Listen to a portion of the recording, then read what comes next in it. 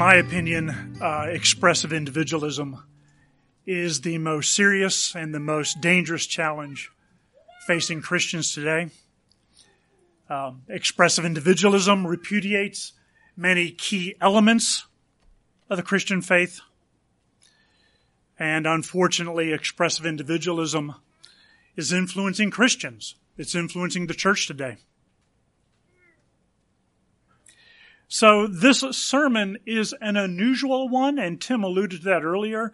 It's an unusual sermon because its focus is on understanding how the majority of Americans think today.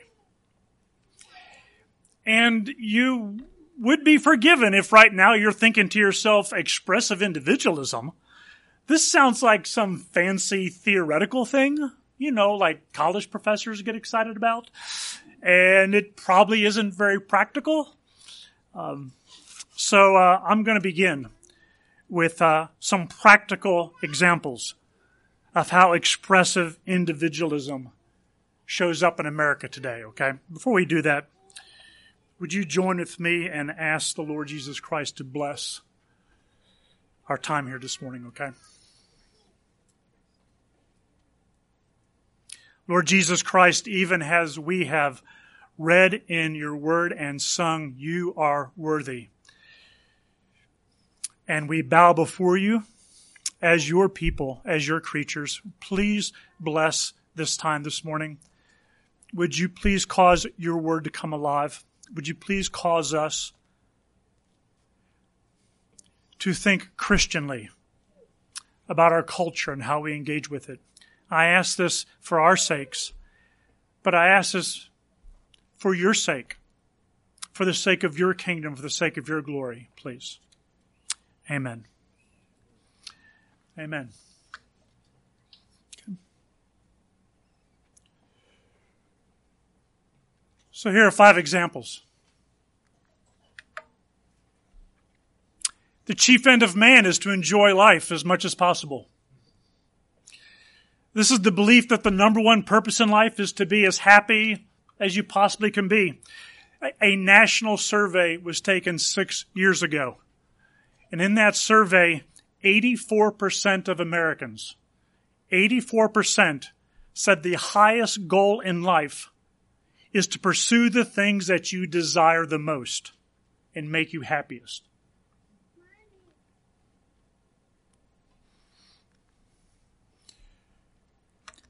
Whatever you believe is right. Or whatever you believe works best for you is the only truth that matters for you. So this is the belief that to find purpose or direction or satisfaction in life, you must look within yourself. Because you are the only reliable judge of what will make you happy. And as a result, you need to trust your own feelings. You need to trust your instincts. Because the things that are deep down inside of you, your desires, your preferences, your opinions, they're all good and trustworthy. That same survey I referenced a moment ago, 6 years ago, revealed that 60% of all Americans and 3/4 of all millennials, and a millennial is someone who's aged somewhere between the ages of 25 and 42 today. 60% of all adults, but 3/4 of all millennials agreed with this statement. Whatever is right for your life or works best for you is the only truth that you can know.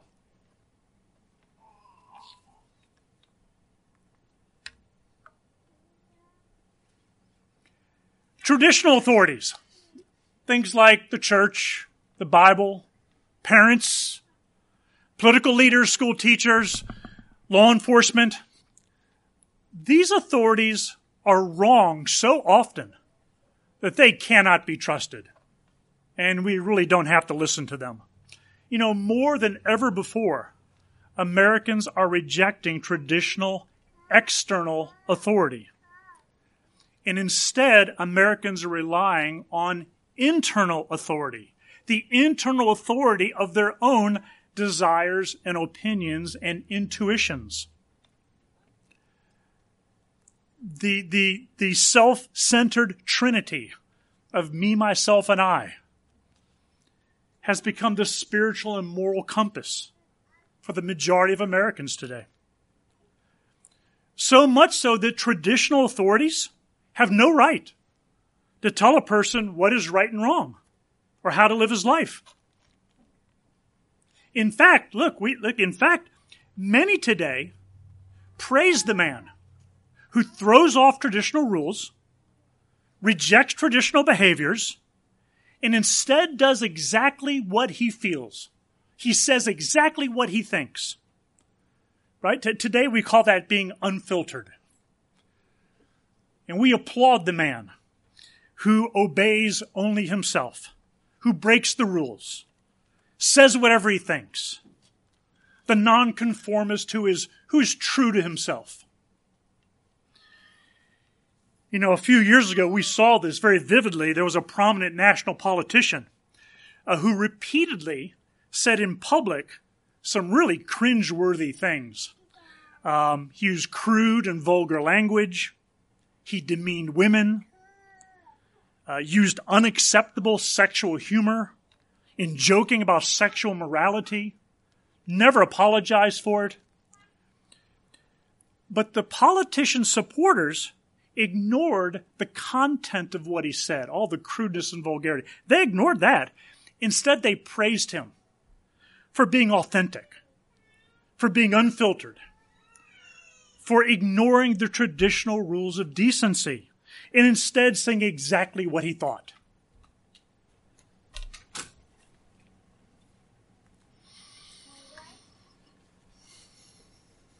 Any kind of sexual expression between two consenting adults is okay.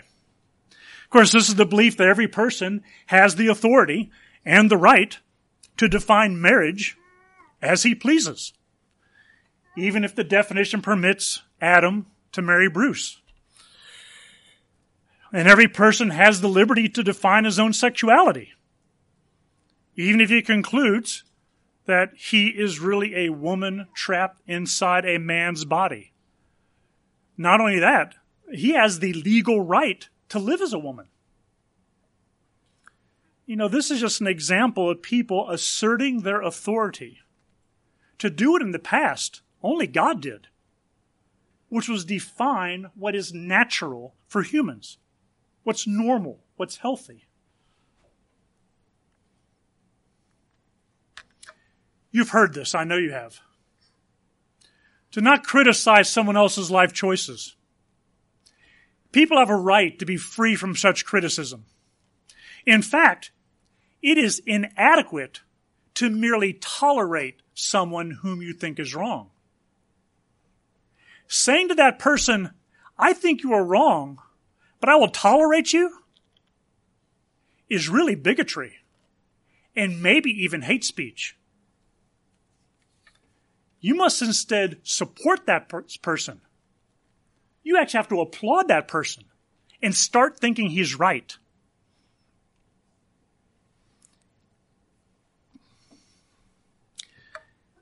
Now, I give you these examples only to say, hey, this is all around us, right? Sometimes I read this and I go, this is like the water in which we live, and we're like the fish. You know, this is just everyday life. All of these examples are the result of a heresy, really a worldview level heresy, called expressive individualism. And expressive individualism is the name of a worldview, which means it's a collection of beliefs that is the majority opinion among people aged 40 and under. And it's widely embraced as a way of thinking among people in their 40s and 50s. And it's a mentality that's less common among people aged 60 and older. Expressive individualism is dominant throughout Western civilization. You see this in England, you see this in Britain, you see it in Germany, Israel, Australia. Today our focus is on the United States. And before I go further, I need to just take a moment and explain what I mean by this phrase, worldview. That term may be unfamiliar to you, but it's not a complicated one, although it is a really critical one. So every person has a worldview. A worldview is just your collection of beliefs and assumptions and goals regarding the world and how the world works and how we live in our world. And usually people do not think intentionally and purposefully about their worldview. They don't sit down with a piece of paper and write it out, but they still have one. And hence that's why we use the term worldview. It's how someone views the world. It's how they think about the world and their place in it. And a worldview operates underneath or behind, maybe in the background of everything a person thinks and does. And what makes a worldview so important is that it informs and shapes and influences almost everything that a person thinks and does.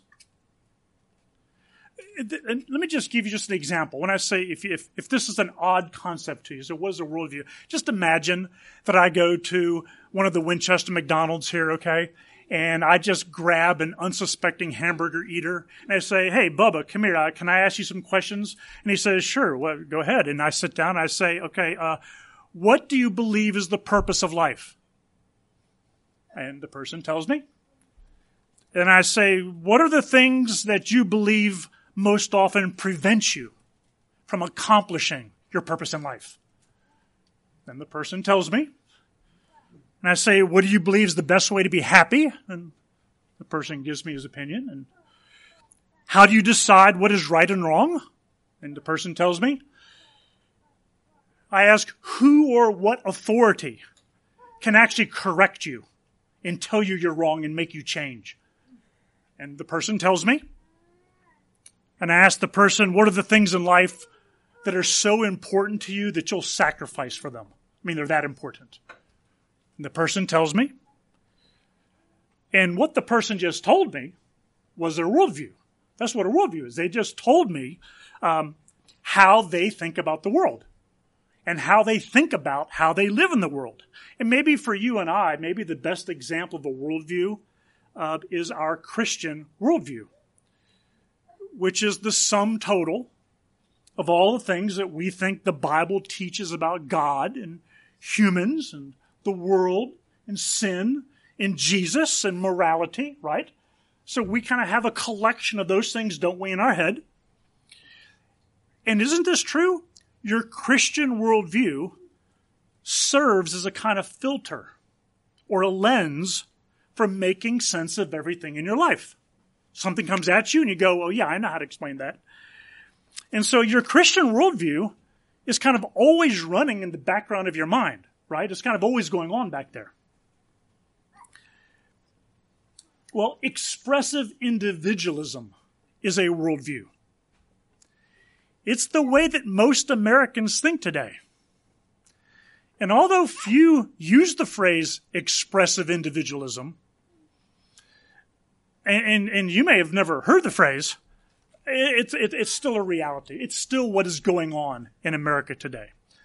So what I want to try to do is here just for a few minutes, just try to say, what is expressive individualism? I mean, what is this worldview that people embrace? Well, here's maybe at ground zero what expressive individualism is. Hyper-individualism. Now, to be sure, there is such a thing as a healthy and biblical individualism, right? God created you as an individual. He knows your name as an individual. God affirms your value as an individual. You're individually accountable to God. The Lord Jesus Christ died to save individuals from their individual sins, right? But unbiblical expressive individualism says, I am at the center of everything. What comes first are my rights, my desires, my fulfillment, my satisfaction.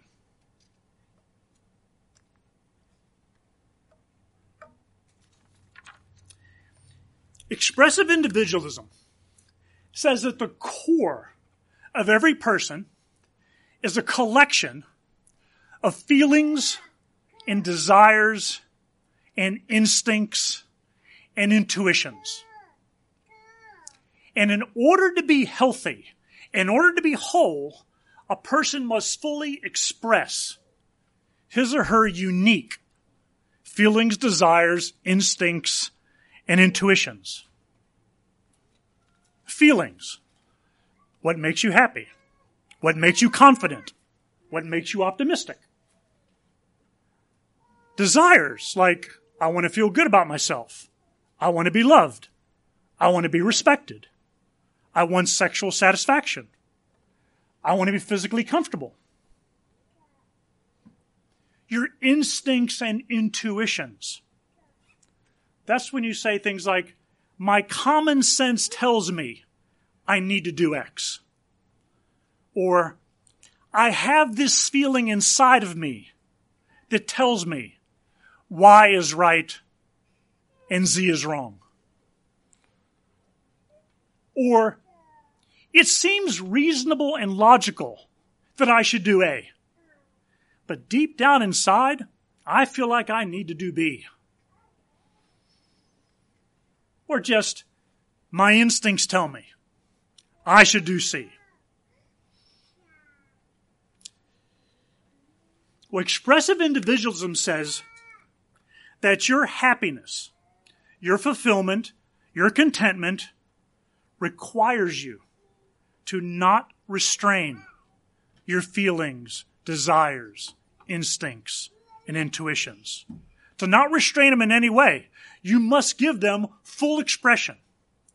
And hence the phrase expressive individualism, right? You're expressing all those kind of core level individual traits.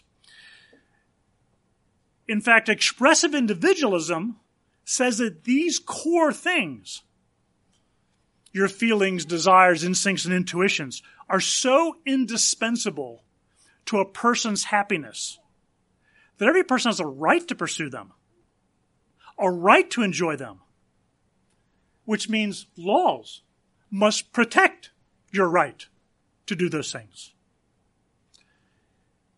And at least in 2022, we use phrases like this to describe this. We say, I'm just living my truth. I'm being true to myself. I'm being authentic. And just the most extreme example of this is the whole phenomenon of transgenderism. That a man might declare that despite the fact that he is physically a man, I mean, despite the obvious fact that he has a male's body, he says, my feelings, desires, instincts, and intuitions tell me I'm really a woman. And so his feelings, his instincts, overrule everything. Even the objective biological facts in his body. And so that person says his happiness, his health, right, his wholeness requires that he live his truth and identify as a woman. And so laws have to protect this person's right to live as a woman. Now, as you might have surmised, even as we've been up to this point, you might have said that a lot of these feelings, desires, instincts, and intuitions really are psychological.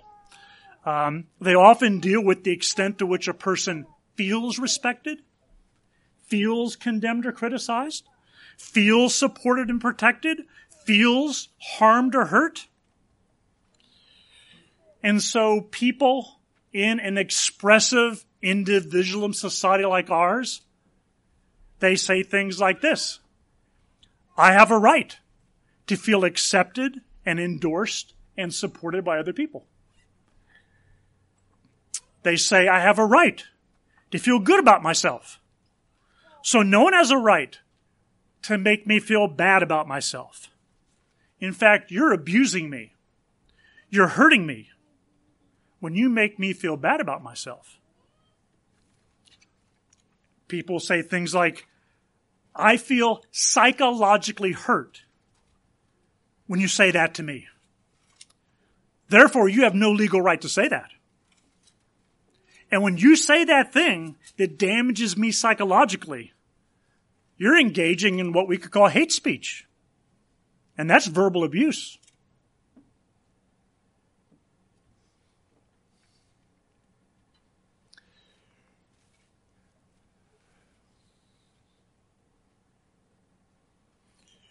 Expressive individualism demands that these inner feelings, desires, instincts, and intuitions overrule all external authorities.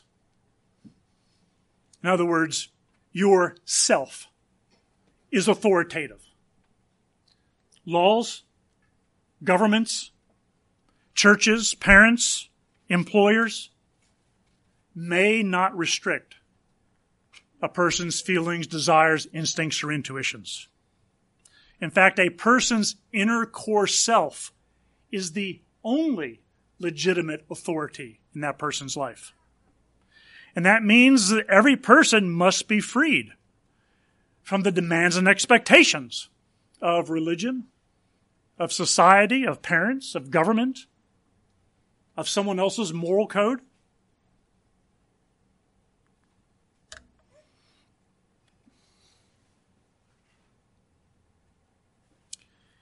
And in fact, you are violating someone's rights. You're hurting that person. If you challenge, disapprove, or frustrate the full expression of his inner core self. In fact, to hinder, to even question someone else's self-expression, whatever that expression might be, that's to commit a kind of violence against him. Isn't that how we think today? You've actually hurt the person. Because, now catch this, this is why. Because it's not just a criticism of his decisions. It's regarded as a criticism of who he is as a person. Because in the world of expressive individualism, your decisions are just the expressions of your core identity. So criticism is regarded as preventing a person from being who he really is. Disapproval is regarded as the equivalent of saying your innermost feelings, desires, instincts, and intuitions are wrong and unacceptable. So you're an inferior person. You're defective. And I'm superior to you. That's why increasingly in America today, tolerance is inadequate. Tolerance is not enough. Because tolerance withholds approval. We have to go beyond tolerance and say, I applaud and support what you do. And look, listen, some of you all have experienced this, that even today it's common for a parent to say to his erring child, I love you, I care for you, I will help you. But I disapprove of your homosexual life decisions. Those decisions are wrong. And then for the child to reply, if you feel like that, then you do not really love me. You hate me because you hate what I am. And the parent in vain says, no, I love you. I disapprove your decisions. Because back in the old days, the pre-expressive individualism days, we distinguished between a person and a person's decisions. Expressive individualism does not make that distinction, though. They're all the same. A person's decisions, that's only the outward expression of all that the person is internally.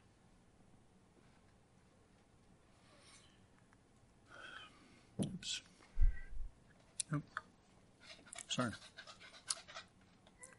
I have one more that's, it may be on the handout I missed on this slide here, and this is letter F, okay? Sorry. Letter F. People who are prevented from expressing their core feelings, desires, instincts, and intuitions, people who are prevented from doing that are victims. And they deserve political protection. Now look, everyone, including me and you, wants humans to be healthy and safe. No one, including me and you, wants people to suffer or to be deprived of basic human and legal rights. But in a world of expressive individualism, nothing is more essential to a person's health and well-being than the full expression, the full self-expression of all of his inner core desires. And therefore, nothing causes more pain and more suffering and more discrimination than preventing someone from living his truth, from being authentic. That's why in our expressive individualism world, the person who is prevented from expressing his individualism gets angry. Says there's injustice here. He gets indignant. He's self-righteous. I've been wronged. And says government needs to protect me. He needs to protect my radical self-expression. Now, I've tried to identify just 6 tenets of expressive individualism, but expressive individualism is a worldview. It's a collection of many beliefs. I identified 6. I could identify 26. Those are just the main ones. There's a fair question here, which I'll just address very briefly, and that is, why today? Why is this so pervasive in 2022? Well, the story is that expressive individualism is not new. It was first discussed by both Christians and non-Christians back in the 1990s. So what caused expressive individualism to surface in the 1990s and become so strong today? Well, really 2 things. First, it's going to be no surprise for you to hear that Americans' belief in God, confidence in the Bible, has been decreasing for the past 130 years.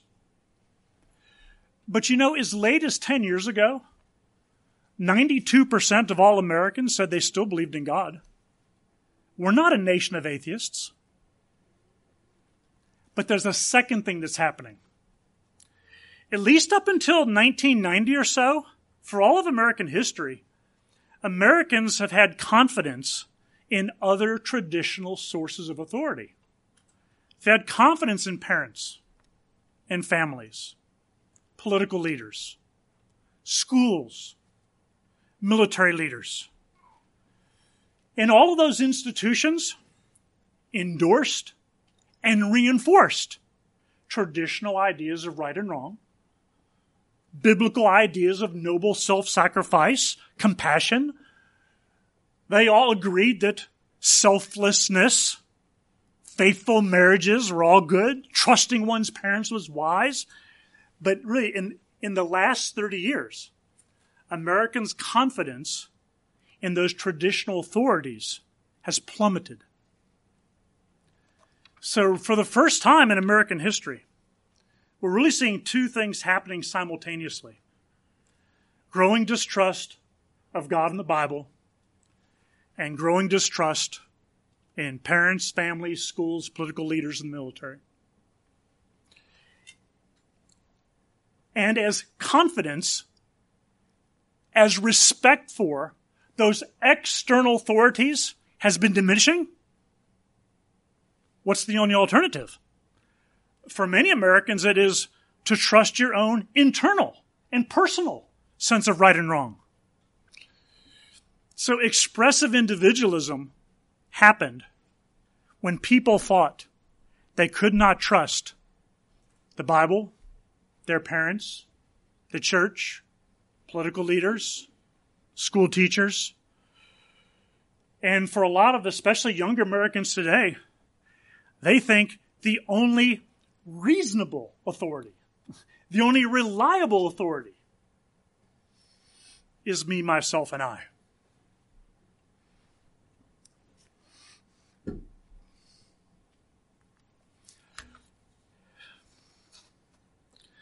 So I hope, I trust that it's obvious to you that expressive individualism isn't just bad. It's not just a few wrong ideas. It really rejects the basic foundations of Christianity. For example, no, the chief end of man is to glorify God and enjoy Him forever. And how do God's people glorify Him? Well, here's what Jesus said in Luke chapter 9. If anyone would come after me, let him deny himself, take up his cross daily, and follow me. For whoever would save his life will lose it, but whoever loses his life for my sake will save it. For what does it profit a man if he gains the whole world and loses or forfeits himself? If anyone would come after me, let him deny himself and take up his cross daily and follow me. The Christian's fundamental mentality is not to indulge himself, but to deny himself, right? It's not to save his own life. It's to lose his life. It's not to live for his own pleasure. It's to live for Christ's pleasure. And look, isn't this like Christianity 101? That the Christian life is the cross life. And the cross is an instrument of death. Jesus' followers die to promoting themselves. They die to gaining the things the world has to offer. Perish the thought that I would live for my feelings, desires, and intuitions and instincts. I need to die to those things. Jesus' followers live to love God with all their heart, soul, mind, and strength, and to love their neighbors as themselves.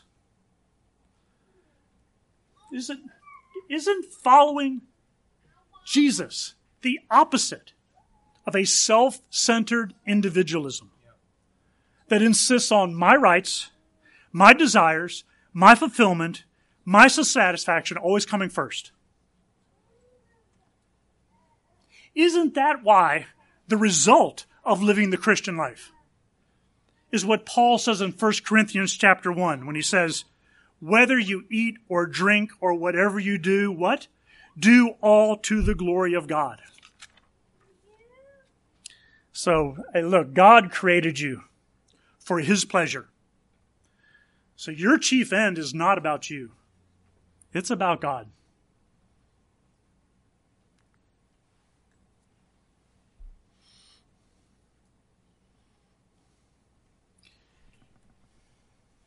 The Bible says repeatedly that God's people must not do what they themselves think is right. They must not be wise in their own eyes, but instead must obey God's commandments. Proverbs 3:5-7. You know these verses. Trust in the Lord with all your heart and do not lean on your own understanding. In all your ways acknowledge Him and He will make straight your paths. Be not wise in your own eyes. Fear the Lord and turn away from evil. Isaiah chapter 5 verse 21. Woe to those who are wise in their own eyes and shrewd in their own sight. You know, when I read that verse, I think sometimes we misunderstand the word woe. We think maybe like of Eeyore. And we go, oh, woe is me, not much of a tail for not much of a donkey, and woe, woe. That's not what it meant. When the Hebrew prophet said woe, that meant judgment is pronounced. That's what the word woe means. That was Isaiah saying, woe to those. God's judgment falls upon those who are wise in their own eyes and shrewd in their own sight. Paul says this in the New Testament, Romans chapter 12, verse 16. Never be wise in your own sight. You know, one of sin's greatest evils is that we do not realize how deeply sin corrupts us and distorts us and deceives us, even in our thinking. And we think we know the right way to do things. That's why the Bible says, do not be wise in your own eyes. What does God say? Numbers chapter 15. Remember all the commandments of the Lord to do them, and not to follow after your own heart and your own eyes. Proverbs 26 verse 12. Do you see a man who is wise in his own eyes? There is more hope for a fool than for him. I mean, when I hear that phrase, wise in your own eyes, that's what it means to consult my own feelings, desires, intuitions, and instincts and say, you know what? I've consulted me, myself, and I, and this is what's the best thing to do. That's the essence of being wise in my own eyes.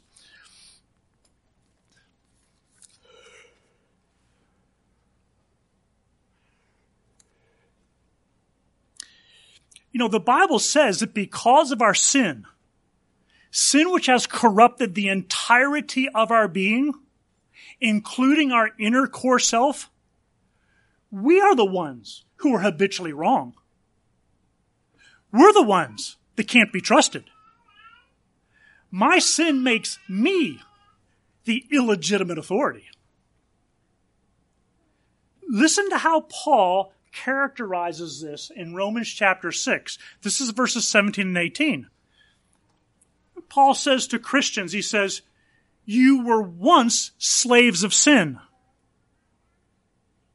Back when I lived according to my feelings and desires and instincts and intuitions, I was a slave to sin. That's what I was. You were once slaves of sin,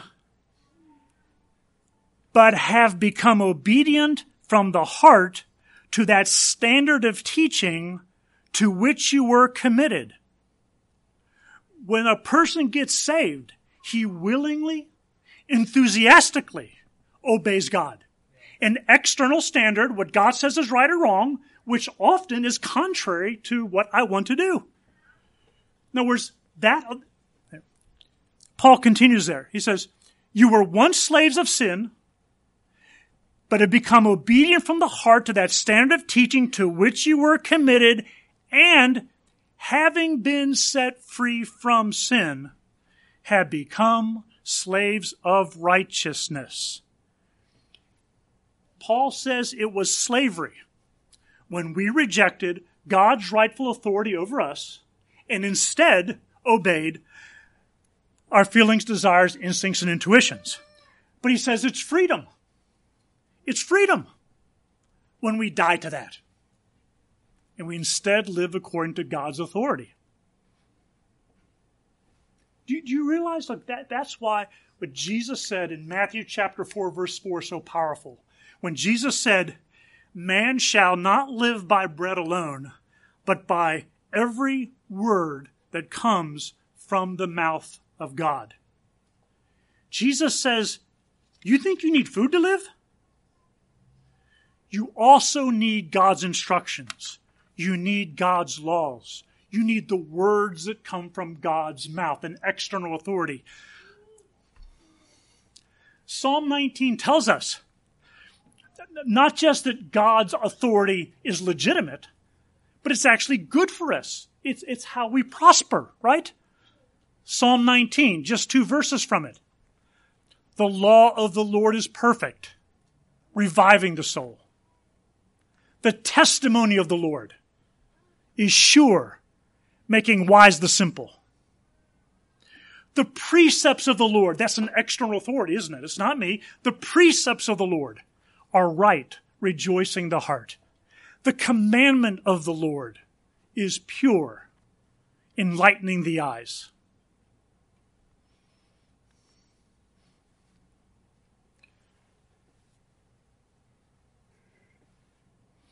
You know, sexuality deals with our most basic physical and biological desires.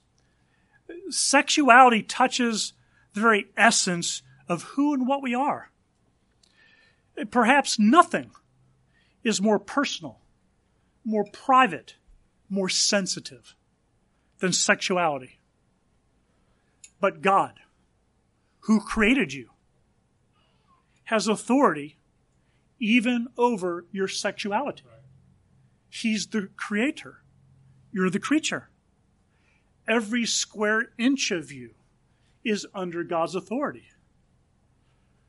That's why the Holy Spirit can say in 1 Corinthians chapter 6, do not be deceived. Neither the sexually immoral, nor idolaters, nor adulterers, nor men who practice homosexuality, nor thieves, nor the greedy, nor drunkards, nor revilers, nor swindlers will inherit the kingdom of God. God regards sexual sins as equal in seriousness to theft, greed, idolatry. And have you ever wondered why sexuality seems to be the battleground in our culture today? At least here's one reason. It's not because ungodly people just want to maximize their sexual pleasure.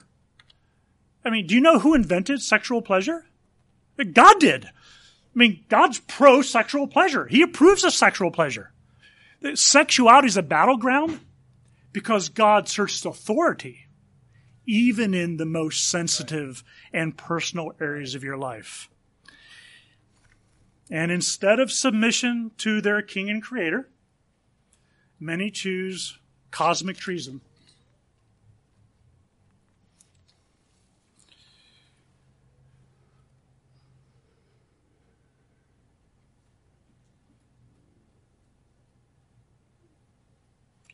God does not command you to persecute non-Christians. God does not command you to maliciously insult them, to humiliate them, to injure them physically. God never commands you to do those kinds of things. But there are biblical commands like these. Isaiah chapter 5, verse 20. Woe to those who call evil good and good evil. God's judgment on such people. Ephesians chapter 5, verse 11. Take no part in the unfruitful works of darkness, but instead expose them. In Matthew chapter 5, verse 13, Jesus said to his followers, you're the salt of the earth. But if salt has lost its taste, how shall its saltiness be restored? It is no longer good for anything except to be thrown out and trampled under people's feet. See, in Jesus' day, salt was a preservative. It stopped things from rotting and going bad. For example, salt was beaten into unrefrigerated meat so the meat would not spoil. Salt kept things from rotting and becoming useless. And Jesus says Christians are the world's salt. We are the moral preservative. We articulate, we explain, we demonstrate God's moral standards.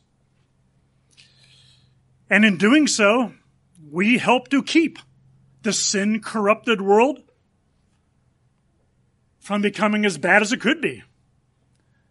But Jesus' words there are that we have become the useless ones if we stop being salt. If we stop acting like the moral preservative in society, if we don't identify evil as evil, if we don't expose them biblical behaviors,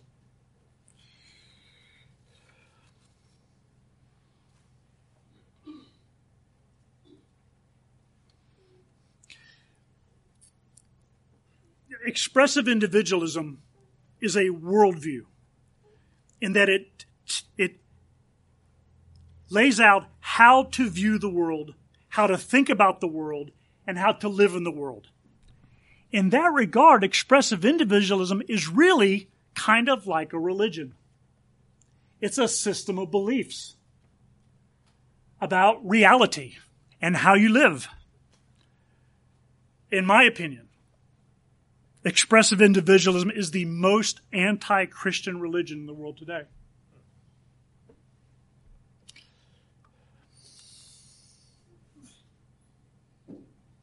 So how's expressive individualism influencing some Christians? You know, it's regrettable, but it's not surprising that expressive individualism is leaking into the church. I say not surprising because expressive individualism is all around us. You can't escape it, right? I mean, there's no way to ignore it. These are just 3 quick examples. Something I'll call me-centered worship. Hey, God-approved worship reorients me away from myself and directs me toward God. It focuses on glorifying God, praising Jesus, considering the Trinity's majesty and beauty. God-approved worship is not about us. It's about God. But expressive individualism can lead us to think that the purpose of worship is for us to feel spiritual. We can be tempted to think that worship is only good when it makes it feel good. When it makes us feel good. And expressive individualism can make us think that instead of worship reorienting us toward God, it's really about boosting our mood and making us feel better about ourselves. So thanks to expressive individualism, sometimes worship can get flipped on its head. Instead of being directed at God, it ends up getting directed at me.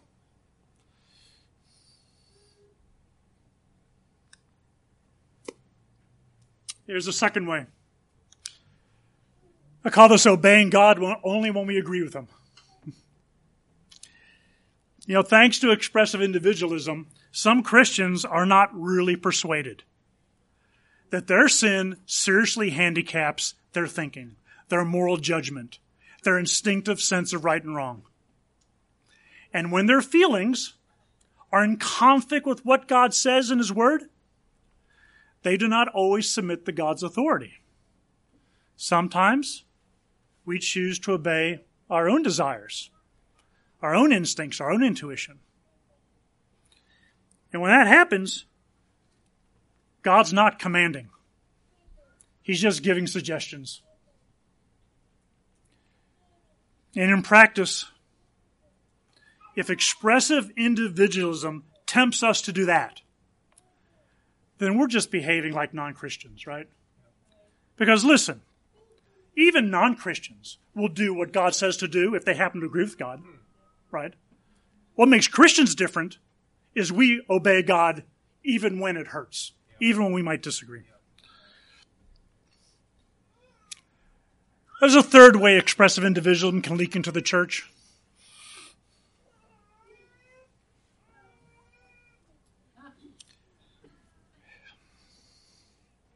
Expressive individualism tempts us to think that we know best what we need to thrive and be happy. It leads us to think that our personal needs, our feelings, our happiness are of the utmost importance, and therefore all other relationships to other people, to other organizations, to the leaders of other organizations, those are all of lesser importance. So we're tempted to avoid making commitments to other church members or to the church's elders, because such commitments might require me to sacrifice my own comfort. Such commitments mean I might have to die to my own happiness. I might have to give up my own time. And I might have to do this to secure what's best for other people. See, making commitments like that mean I might miss out on what I think is most important for my comfort and happiness. And so we're tempted to not do what Philippians chapter 2 verses 3 and 4 says, which is count others more significant than ourselves. Look not only to your own interests, but also to the interests of others.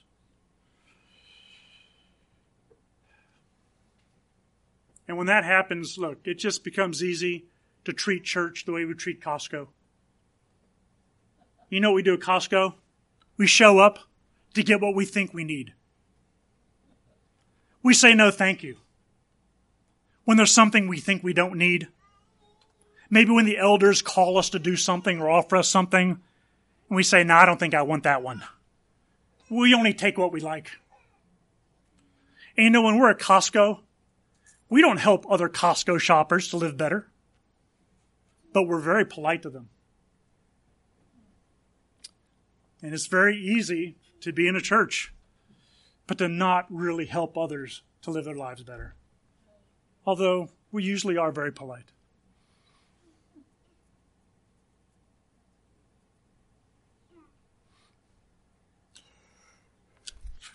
It's the last thing I'm going to say today, okay? So how does the church kind of persuade the broader non-Christian culture that expressive individualism is all wrong? You know, back in the 1990s, when Christian leaders first forecast that a hurricane of expressive individualism was coming, they said back then that self-indulgent, me-centered Americans would be won over when they saw the opposite of expressive individualism in practice. That is, when they saw vibrant and muscular local churches where Christians really do live lives, where they're committed to each other and they sacrifice for one another. And they don't live according to their feelings, desires, instincts, and intuitions. Rather, they promote each other's well-being.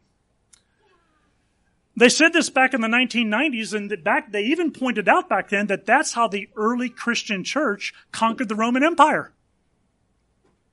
The early church didn't promote Christian politicians who took seats in the Roman Senate. And the early church those Christians weren't the most popular, successful, wealthy, and hip people in the Roman Empire. What happened was, by being the church, by being the only caring, loving, non-self-centered community in the land, non-Christians throughout the Roman Empire were won over. And Christianity became the dominant religion when people saw Christianity in action. So look, it is true. It is true that today, me and you must tell people that expressive individualism is wrong. We need to expose the many unbiblical aspects of expressive individualism and set before folks the biblical alternative. We need to explain that. And listen, we need to proclaim the gospel that sins are forgiven through the atoning death of the Lord Jesus Christ. There's nothing in expressive individualism about a payment for sin. But we must also be able to show people so they can see for themselves that expressive individualism does not work.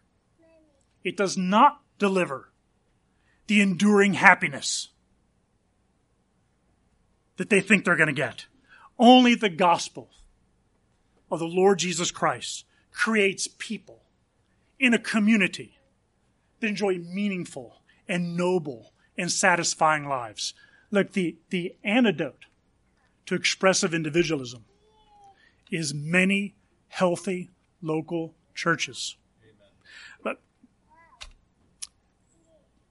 churches that are something like a colony that's been planted by heaven. A colony where you and I are the colonists. So that outside the church, people live as self-centered individualists. Each person living like the chief end of man is to enjoy life as much as possible, right? But inside the church, Christ's people are not self-centered individualists. We do not live to express our individualism. We live to express the fruit of the Holy Spirit, right? Look, we live to express the image of the Lord Jesus Christ who's being formed in us. No, Scripture says Christ is being formed in you, expressed by individualism. Now, I want to express the Lord Jesus Christ who's being formed in me. We need to live in a community where more people say, me for the community, than say the community for me. We need to regard each other's interests as more important than our own. People out there in the world, they're going to be persuaded when they see a community where people really work to secure what is in each other's best interests. Or we bear one another's burdens, forgive one another, encourage one another, pray for one another, and live in harmony with one another. Do you know how we know that strategy is going to work? Because Jesus said it would. Matthew chapter 16, verse 18. He said, I will build my church, and the gates of hell will not prevail against it. I will build my church, and the gates of hell will not prevail against it. Right now, the Lord Jesus Christ is building his church. He's building his church through you, Christian. And Jesus and his church are sure to win. Amen? Is that true? Yeah. Amen. Would you pray with me, please?